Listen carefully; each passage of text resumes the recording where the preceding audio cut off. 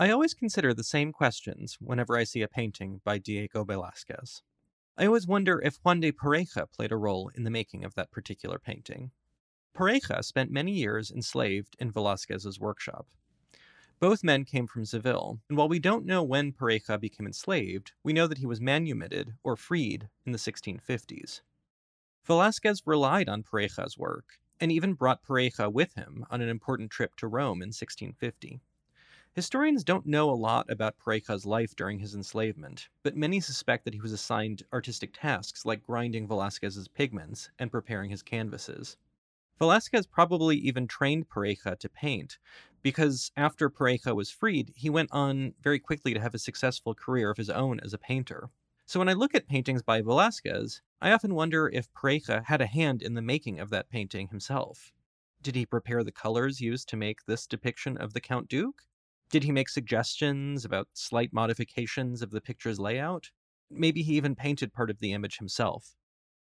This large portrait was one of the first and most important early commissions of Velázquez when he arrived at the Spanish court.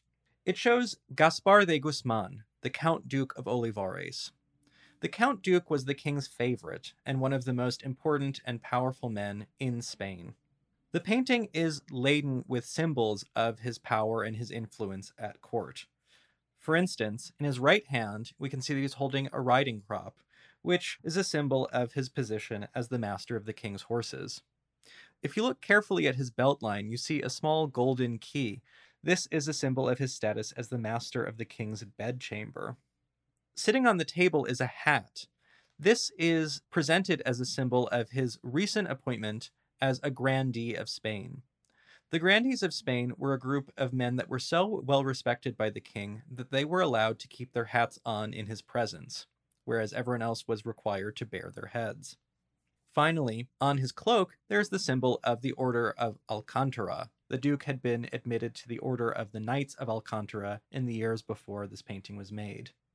As favorite and second in command, the Count Duke led a number of aggressive military campaigns. He was very well respected for many years, but eventually the soaring costs of these military campaigns forced him to fall out of favor, and he was dismissed from his position at court.